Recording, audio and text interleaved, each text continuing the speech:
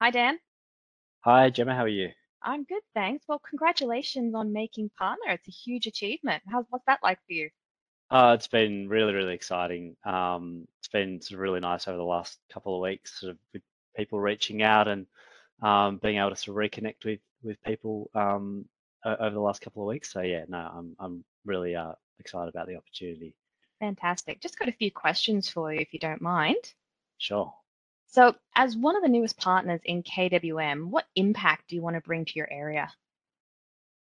I'm really looking forward to continuing to work with the next generation of businesses in the securitization industry. The industry's gone through a period of really strong growth, supported by a lot of new entrants into the market, particularly in the fintech sector, which could often involve funding new and innovative financial products. And been really rewarding to grow alongside those sorts of businesses.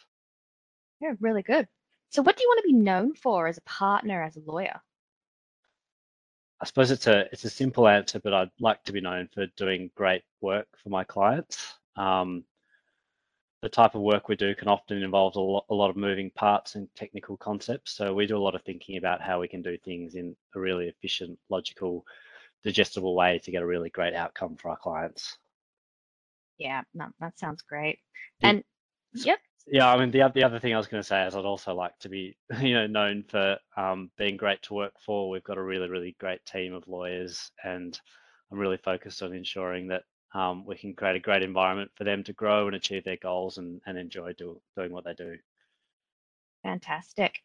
So, lucky last question. When you do have a bit of downtime, not that I imagine you would being a brand new partner, what do you enjoy reading, watching, or listening to?